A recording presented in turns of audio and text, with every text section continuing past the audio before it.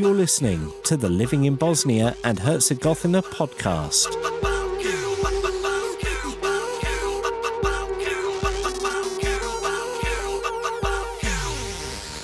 Hello and welcome to the Living in Bosnia and Herzegovina podcast, a podcast that tells stories from this much misunderstood country. In today's episode, we'll be finding out more about folklore and in particular traditional dancing.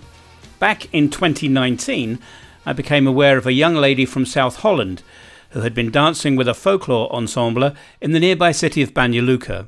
She was, at that time, starting to make a film about Bosnian folk dancing because she felt that these traditions might be starting to disappear and she wanted to preserve that experience for future generations. So, in the COVID world of early 2021, I've caught up with Afi Derksen to find out more. You're listening to the Living in Bosnia and Herzegovina podcast. Afi, you're in the Netherlands. I'm here in Bosnia and Herzegovina.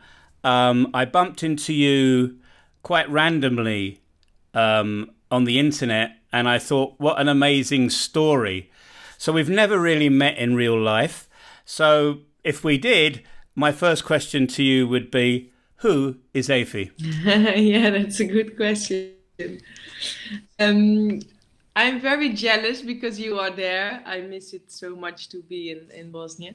But I'm Afi, I'm a Dutch woman, and there is no genetical link with the former of Yugoslavia. But for me, it's something I grew up with. So it was in our home. We always listened to Balkan music. And well, first your question, who is Afi? I'm a lot of things. I'm a nurse, and I'm making a just from my heart. I'm not a filmmaker, so it's just something that I wanted to do, because to preserve what we can find now. I read a little bit about you, and you said that your parents, both from the Netherlands, were into folklore themselves, but they met not in the Netherlands, I understand, but somewhere close to here as well. Yeah, it's true.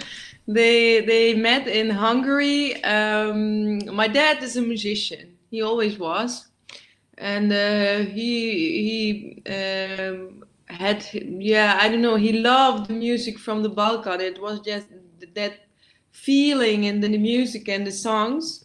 So he would travel to the Balkan to learn from the musicians there. And my mother was a folk dancer. And in that years, I'm talking about 70s or the 80s, I don't know. It was very popular in Holland to do folk dancing. So there were courses, and she went to a course in Hungary. There was just like a folk festival. And my dad also was traveling there, and he came to play, and she came to dance. And then they met, like two Dutch people in one folk festival in Hungary. So it's funny. Yeah. What made you want to come to the Balkans, and in particular Bosnia and Herzegovina? Today, for example, we're talking about the wonders of the country, and yet I was just before talking to you dropping in on a seminar to try and encourage tourism and to try and encourage visitors to come here, and it's been an uphill struggle, always is and always has been an uphill struggle. What made you want to come to this country, this very misunderstood country in Southeast Europe? Well, in the first place, I had the culture in my heart, you know, the songs, and I never was interested. Well, I was interested, but I never cared about the war stories, because I think that's a big problem. People still think like, is it safe going to Bosnia or Serbia, or because of the war. But I think for me it's the people that I come for. They are so open and loving, and particular Bosnian people, because I think in history, they were always the ones in the middle, they were always the ones that people came to attack, or how do you say it? And I think they are more vulnerable, I guess. They are more open. They are more, I don't know, warm. They are just, you feel at home. When you come there, it's just a second home, and they embrace you. And even after all those crazy things that happened in that country with all those ethnic groups, they are just still open. And it's and beside that, when people come, maybe the first thing they need to know, it's a beautiful country, it's beautiful nature, it's beautiful. The food is really, I see you are very lucky with you can eat a lot of that. It's just but when they are really in Bosnia, they can feel the love for each other and for their nature and for their country and their traditions. I don't know. Is that a good answer? Yeah, I think that's, yeah, I couldn't have said it better myself. So when did you first come to the country? How long did you stay? And where did you stay? Because I don't think that you were staying in a hotel, right? Well, the first time I did, I went like my mother on dance courses, and that were organized from the Netherlands, to learn dances from. My first dance week was in Serbia, and it was in not so long ago. It was 2013. It was my first time I went to Serbia. And then on years later, every year I went to a dance course because I fell in love. I just wanted to go back. And it was only 2016. I went to Bosnia for a dance course. And because my teacher in the Netherlands, he went to Bosnia like 30 years ago to dance with the folk dance group in Banja Luka, because they visited the Netherlands on the folk festival in the Netherlands, and yeah, he just stepped in with them in the bus and drive to Bosnia, and there danced on the summers. And so he knew the group, and we went with him to the group to learn Bosnian dances. But what I just said, the Bosnian people are even more warming, even more. I don't know. It even felt more home. Like my first time in Serbia, this was just more my home. And I asked at the folk ensemble, "Can I join for a couple months? It's my dream to dance on stage with the people where the dances come from. Not only with Dutch people when we try to make the costumes and look like we're from Bosnia or whatever, but just with the people being on stage and dancing with them." So they say, okay. They didn't think I was seriously, because in 2017 I planned to be there for 3 months and to dance with them, and they still thought like, that's a weird question. Why would a Dutch girl wants to dance with us 3 months in an ensemble? But I did. I just came, and I had like a little flat something I rent, and I was dancing three times a week. And after those 3 months of beautiful adventures, I stood on stage with them on the, how you say, last concert of the year in December. It's like a big concert. So that was my main experience. After that, I couldn't stop going there. Like the Masleša family, that's the ensemble in Banja Luka. It's just my second family. I miss them, and I miss Banja Luka and the environment and the people I met in the villages. It's just, yeah, it became more and more and more. For those that don't know, the Masleša dance group is named after the partisan war hero, I believe, Veselin. Masalesha. I've seen a lot of folklore in the time that I've been here.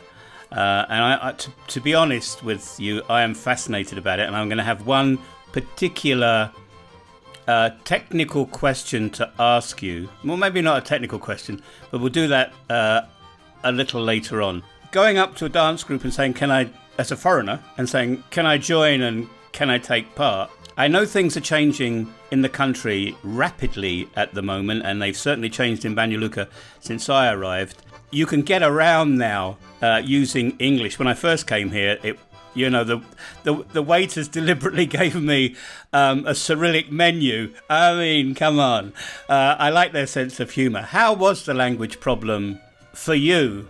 English is your second language, and now you want to try and do something that requires technical ability, coordination, and all the other things. And you're trying to do this in another language. How difficult was it to communicate with the dance group? Well, I love the language, so I was very open to learn it. But it's a very hard language. I think you experience that too. It's just a hard language. Well, for the dance classes, it was okay because I could count to 10, and I learned with time what kind of steps or dances meant in their language. But a lot of people cannot speak English or are too shy to speak English. So in the dance group, it was sometimes hard because they just were talking Bosnian with each other. But when I look back, I'm happy that it was like that because I could learn it faster than I had to. Sometimes it was funny because it was like a dance class. You had two groups. One group has to dance the choreography and the other group has to wait. And then this choreographer, he was just pointing out people like, you have to stay and you have to leave. And a lot of times I was just standing there like, oh, I have to stay. And it was, no, Evie, you have to leave now. Oh. Or it was the other way around. I was already gone. And then the choreography came, Evie, I need you. Yeah, so sometimes it was funny. But I think it's good to be able to learn when people, and as you say, like in a restaurant, it's still sometimes very difficult. You know, when you arrived in Banja Luka, or even Serbia when you started, had you ever done any Balkan dances before you arrived, or was it that much of a culture shock that it was, wow, here I go? No, I grew up with it because in the Netherlands, it maybe sounds a little weird, but in the Netherlands, we really have like this folk dance culture where people dance dances from other countries. So, and a lot of the dances are from the Balkan. I don't know why that happened, but it was like very popular. And maybe it's because it's very typical for our Dutch people that we don't like our traditional dances, so we want to dance other dances from other countries. Yeah, and my dad was a teacher or was musician who played in folk dance classes on a dance academy in the Netherlands. Now they don't have international dancing anymore, but in that time you had on a dance academy, you had also the international dances, like the folk dances. And the woman who was teaching that was Ivon Despotovic, and she was married, of course, with Siga Despotovic. And I don't know, I grew up with that. She was just someone we met a lot in our house. And I'm going to talk about clothing and everything a little later on, because we'll be talking quite a bit about your film, which I think is going to be an amazing thing. You were based in Banja Luka. You must have travelled quite a bit while you were here. And the reason I'm asking this now is because Tamara, my wife, used to dance with another Banja Luka group, and she talks fondly about those times. And in fact, it took me a long time to get over the embarrassment of walking through a street and people would be dancing kolo, and the next minute I'd look around and where had she gone? And there she is doing it. So did you travel a lot? Did you see? I mean, because Bosnia-Herzegovina has got all these different little areas in it, and they have different costumes for every village, it seems to me. Maybe that's a little bit too strong. And they all have variations on a theme. Did you experience that while you were here? Yeah, a lot. Well, I know it from like the Did she dance in Chayevats, or you don't know? Yeah, Chayevats, yeah. Well, I know it from the stage. How do you say it? Like the art way to dance, because like you have glamoch, so this is the costume of glamoch. In the art styled way to dance folk dances, you see that the difference is very clear. But I also meet people in the mountain villages.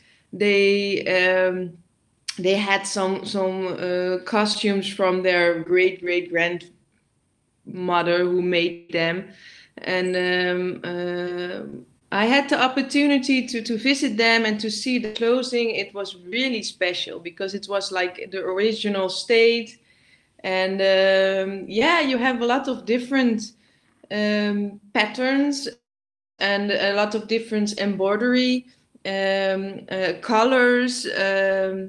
Some have a yelek, some don't. Some have coins. Every village has its own identity, but not only in costumes, also in styled how they dance or which steps, and everything was different. Well, it's obviously it's you had all those mountain villages. They couldn't reach each other like 100 years ago. It was difficult to have this big connection like we have now. So it was really an own identity. Identity. Yeah, thank you. When you were talking about different costumes, one of the I'm not an expert in this, but I'm always quite amazed. There's a dance group in the nearest town to us of Laktashi, where the guys have like white fur hats, and I think they dance flush. Anyway, they have these big white hats, furry hats, which I think look amazing, but it has that identity, and yet there's others that just have a very flat cap, like in Herzegovina. And I'm going to talk about flat caps. I'm going to talk about dancing without music, because you did mention glamoch. That must be quite amazing. Are they the only people that dance without music? No. There are a lot of regions that have that, because you have to imagine like this whole state, not only Bosnia, but this whole Yugoslavia, was a part of the Ottoman's empire. Huh? Yeah, it was the right word. Yeah, I'm sorry, it was too long that I spoke in English. But they bring a lot of things with them. Not only clothes like the scarves. Sometimes you can say it's from the Ottomans or some music instruments, but also I think it was forbidden to play music or to play instruments, something like that, and that's why people started to make their own noise and their own singing.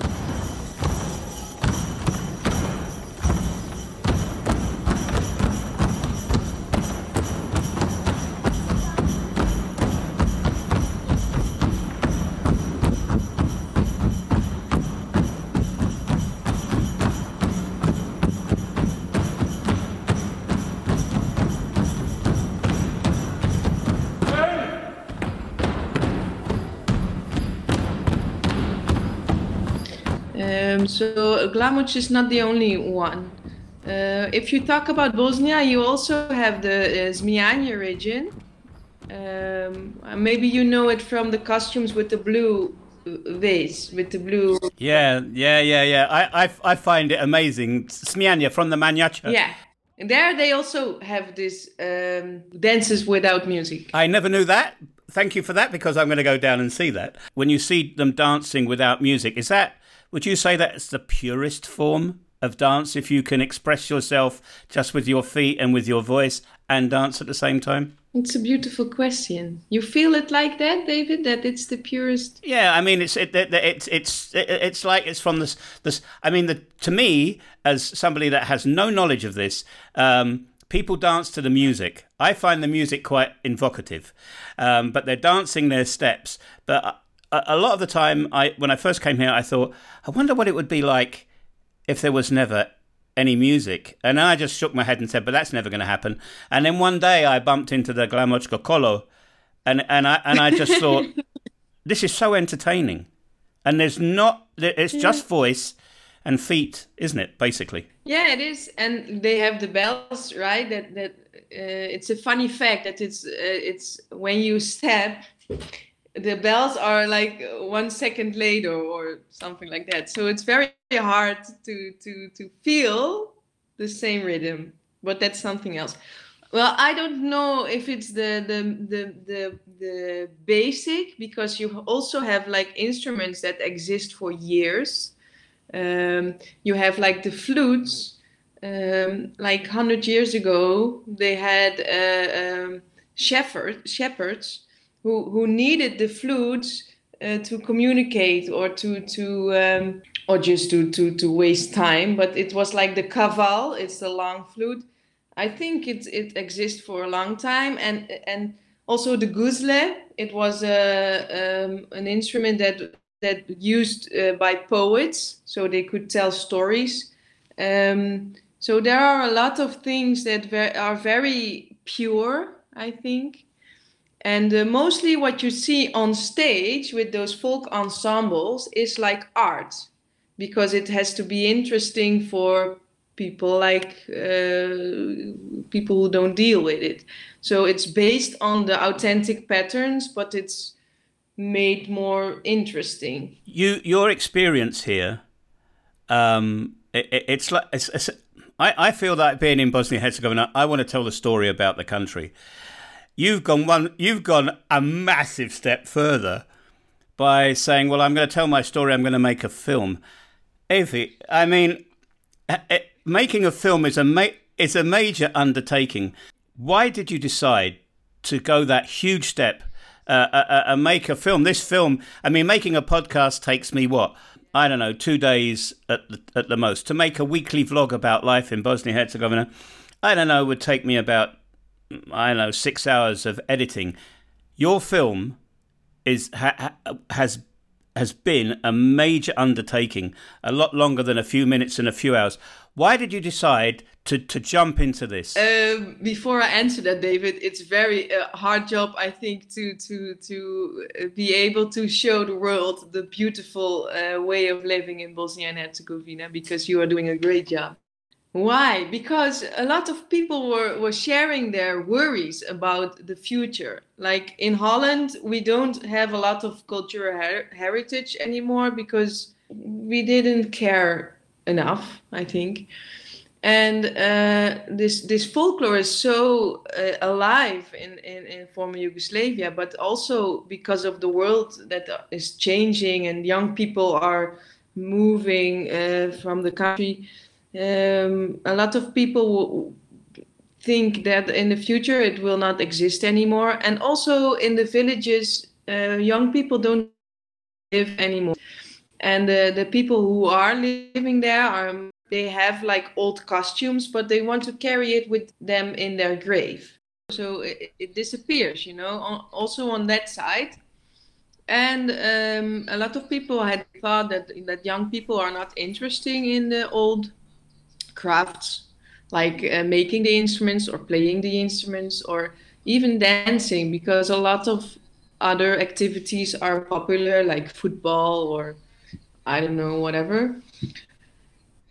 So I was like, my God, this is something so beautiful, and for me it's so meaningful. And maybe I just make a film about it to preserve it, like then we have something that puts it, that the film is the product to preserve it. Like maybe things will vanish, like costumes will be in graves, but now I can make a movie about it, so they are on film, so we can see it, and the rest of the world can see it, because there are like two things. One, that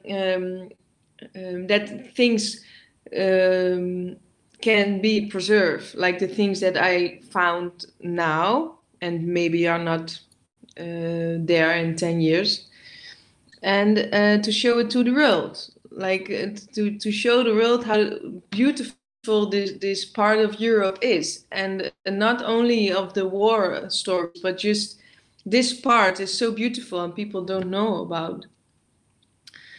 So yeah, and it was particularly because I was in the mountain village of Imjani. It was high up in the mountains. I was with a friend there who was a doctor for animals. So we went there up in the mountains, and there was a couple, a woman and a man, and they had a very old costume from her great grandmother or something. And we were there, and we get food. They always feed you here. I mean, it is death by food, isn't it? Yeah, and it was like fresh cheese and bread, and the man was so happy to see someone. So I was making pictures of him with his sheep, and I got that costume. The woman put it on me. Oh, it was so special. And then she told me that she wanted to put it in the grave.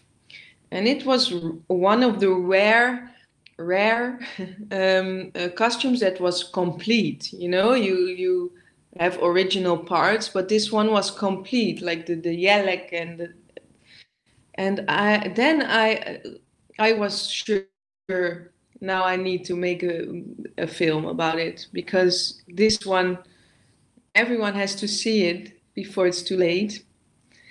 So I just started. I don't know. I'm not a filmmaker. I just put a message on some site for filmmakers and for producers, and I just asked, like, I don't have a budget, but who wants to make a film with me? And I had like 20 or 25 reactions between people. It was like crazy. And some people, they saw it as a job, you know, they wanted money for it, but I hadn't had a budget. So there was a who really wanted to help me. She was the best. I think together we made this film. She was the director. She was helping me with the script, and the rest I did myself. My father was a musician, but also a sound technic man. I think that's a good word. Yeah, and so he said, I will do the sound. I have the products. We had cameras we could use. I had a crowdfund. People were like enthusiasts, so they put everything. They gave me a lot. I'm so thankful. And the rest I did myself, and I did all the interviews. I don't know where it came from. It was just I wanted to make it. When is it due out? That's it. That's a question that I've got, because I'm dying to see it. When is it? When do you think it will be released to the public? That's a very good question, David. Yeah, because I wanted to have the premiere like last year in September, but you know, of COVID, it's not possible, and I'm not even. I cannot even travel to Bosnia or Serbia, so I hope. I couldn't. I contacted Nemanja from Masleša. We think like maybe May or June that I can come to do the premiere, because it's old. It's their culture, and I want to have the first premiere in Banja Luka, because it's like a gift for them, and it's not something I need to do in Holland. Well, maybe later, but the first premiere I want to do it with the people there, So I hope it will be in May or June. But the situation, I don't know how it's in Bosnia, but it's very difficult here. We are still in a very sharp lockdown. Efi, finally, one of the things that you said that I felt was quite sad, and now that you've been here, in 50 years' time, you said your worry was that in 50 years' time, this might not be like it is today. And you mentioned about young people leaving villages. I know that is happening every day. Everybody thinks it's like the city is paved with gold, the grass is greener in the other field, etc., etc. What do you really think, in your heart, will folklore still be as strong as it is now, or do you really think that we could be seeing the end of it? Well, my first thought when I made the film was like, oh my God, it's going to die. But I learned from all the people that I interviewed and all the things that I saw, it's like a double answer. First, I think the folklore as we know it today and the authentic folklore as the people were still practicing in when they were working in the fields or on Slava or other special occasions. I think that maybe will be that in 50 years maybe there is nothing left from that. But I also learned folklore is like changing with us. If you tell me like what is folklore, I still cannot answer it because I'm talking about authentic folklore and then we talk about 100 years ago. But what was 200 years ago or 1,000 years ago, we really don't know what kind of folklore there was in that time. So it's not a hard conclusion that we can take like this is not going to exist anymore because it's changing. So what we are doing today will be the folklore for the future. So it's changing. That's what's happening. And my hope in my heart is that we still can enjoy these old melodies and these old dances and that feeling from the heart in those people. But maybe they make new beautiful melodies. It's just like everything in life. Things change all the time. Maybe it's sad and maybe it's a beautiful answer. I'm not sure yet. I don't know yet. Efi Derksen there, talking about Bosnian folklore. The connection broke up a bit during our chat, but I'm sure you'll agree with me that Efi gave some fascinating insights into how a foreigner sees the traditions here in Bosnia and Herzegovina. That's it for this episode. And if you like the podcast, please do give us a thumbs up wherever you can. Join our feed through your podcatcher of choice and leave a review. It all adds up to making this podcast successful. Until the next episode, please do stay safe in these challenging times.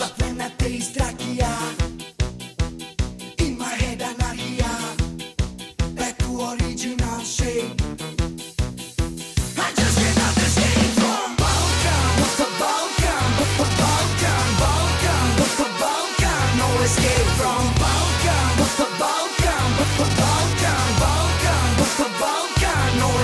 from